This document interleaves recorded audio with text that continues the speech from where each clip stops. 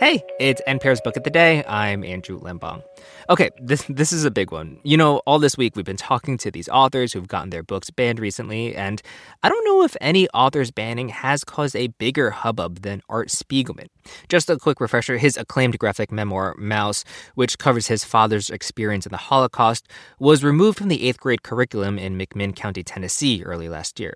Of course, Mouse isn't his only comic. Another one of his graphic memoirs, titled Breakdowns, was recently re-released, and Spiegelman talked to NPR's Scott Simon about the rocky aspects of his home life the book covers. But they do get to talking about the book banning incident, and I was surprised at how much the incident weighed on him. You know, he's always come off to me as one of those, tough as nails, old school New York types, but he says the whole affair left him unable to draw. This message comes from NPR sponsor LiveRight, publishers of Left for Dead, Shipwreck, Treachery, and Survival at the Edge of the World by Eric J. Dolan. The true story of 5 castaways abandoned on the Falkland Islands during the War of 1812. Available wherever books are sold. This message comes from NPR sponsor REI Co-op. REI has gear, clothing, classes, and advice for camping and glamping, biking and hiking, axing and snacksing. Visit your local REI Co-op or rei.com for the 1,000,001 ways to opt outside. Breakdowns has been published before, almost 45 years ago. It's been republished a couple of times, and now once again. It is Art Spiegelman's large-format graphic album of experimental comics about his early years, his parents' lives, and a death, and the first stirrings and sightings of work that would change what comics can mean. And Art Spiegelman, who won a Pulitzer Prize for his 1992 graphic novel, Mouse, and this year was honored with the National Book Foundation's Medal for Distinguished Contribution to American Letters, joins us now. Art, thanks so much for being with us. Thanks for having me. On an early page, we see your mother telling a young Artie, maybe it's better not to be a genius. Geniuses lead such troubled lives. How did she know that? I'm not sure if she did, except I think it was part of the very complex messaging I was given as a kid. On the one hand, I expect you to be a genius. It's the least you could do if I survived World War II and hatched you. And on the other hand, you're already such a mess. Be careful about pursuing your geniushood. There's some kind of double-bind messaging in there. The war and how your parents survived it. Would it be fair to say it steered your own life a lot in ways maybe you recognize now more than you did when you were younger? Well, yeah, especially because of the codicil you put in the sentence. More now than before. Before I was on a kind of automatic pilot following a destiny I didn't know I was following, let's say. When I first started working on what was the longer version of Mouse, I was just saying, I'm not trying to teach anybody anything. I just want to tell a good yarn. And I didn't think of it as having any use value. It wasn't like, I'm going to teach people that they should never do such a thing again. Never, never again. It wasn't with carrying that moral responsibility consciously at all. And it was only in very recent years that I thought, gee, it really could happen again. Maybe I was just naive. And now I'm sort of grateful that it has an afterlife, that it can function in some way as a way of letting people know what happened, and that's important to know. This could be rough, but of course it's part of Breakdowns. Can I get you to talk about that day in 1968? You came home, and there was a crowd in front of your home.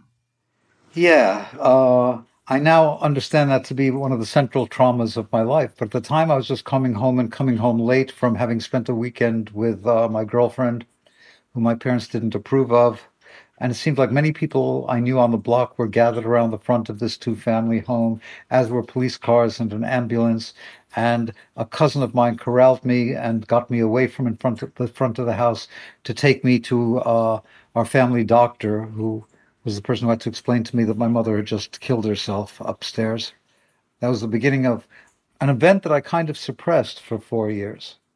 And it was only several years later, as I mentioned in another one of these little prequel strips, that the book is divided into the strips I actually made between 72 and 78, and strips much later in the 2000s, thinking back on my life and what I was doing and why, in the first part of the book called Portrait of the Artist as a Young Blankety Blank. And in one of those, it was very specifically talking about how that memory got recovered while I was yelling at my then girlfriend and realizing she didn't do anything wrong. Why are you yelling at her? And a Freudian lightning bolt came down and said, "You're yelling at your mother." And all of a sudden, it all, almost like the cartoon it was in that few panel strip, became a revelation of remembering the very specific events of the days you were conjuring up from that early strip.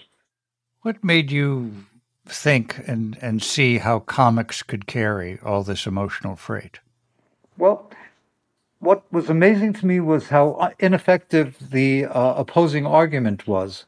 When I was really little, that was when the comic book burnings were taking place in America, part of a hysteria that involved thinking they caused juvenile delinquency, just like now.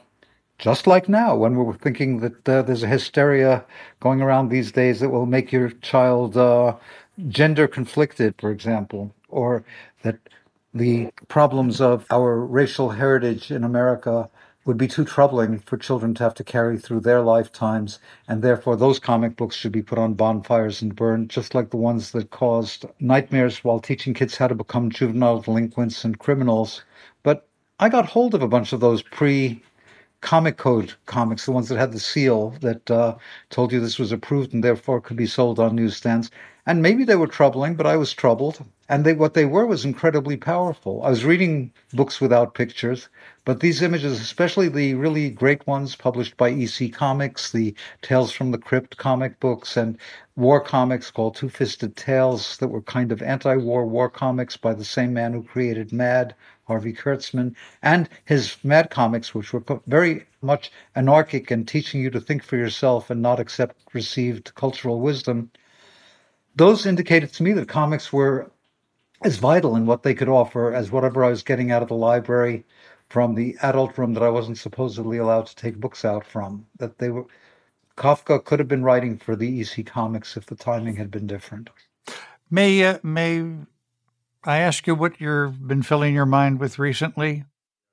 This past year has been, ever since the first book banning, I've been turned into a metonym that is responsible for responding to the book bannings that are taking place in America to undermine our educational and library system. And I've lent myself to it, but it left me very, very lost as an artist.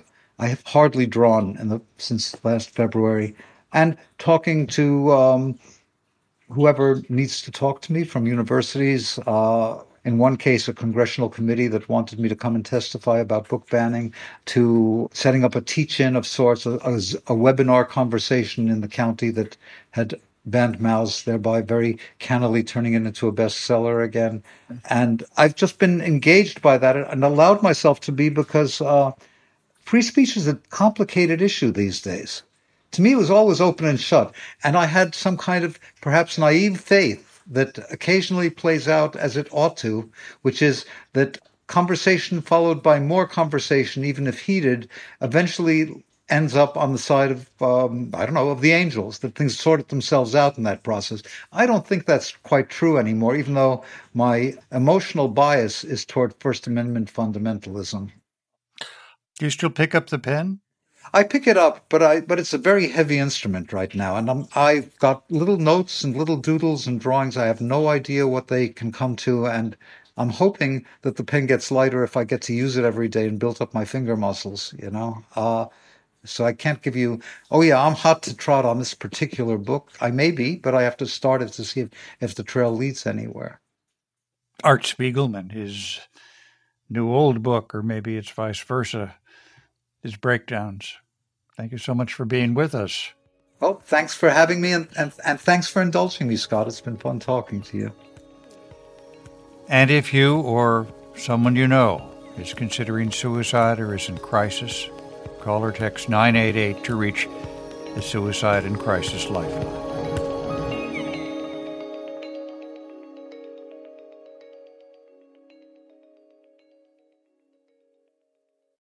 This election season, you can expect to hear a lot of news, some of it meaningful, much of it not.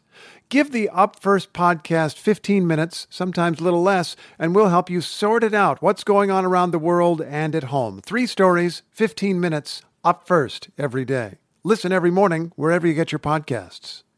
This message comes from NPR sponsor Dana-Farber Cancer Institute. It's called protein degradation, and if you're a bad protein in a cancer cell, you'd better get your affairs in order. Because now, thanks to Dana-Farber's foundational work, protein degradation can target cancer-causing proteins and destroy them right inside the cell. This approach is making a difference in multiple myeloma and other blood cancers, and is how Dana-Farber is working to treat previously untreatable cancers. More at danafarber.org/everywhere.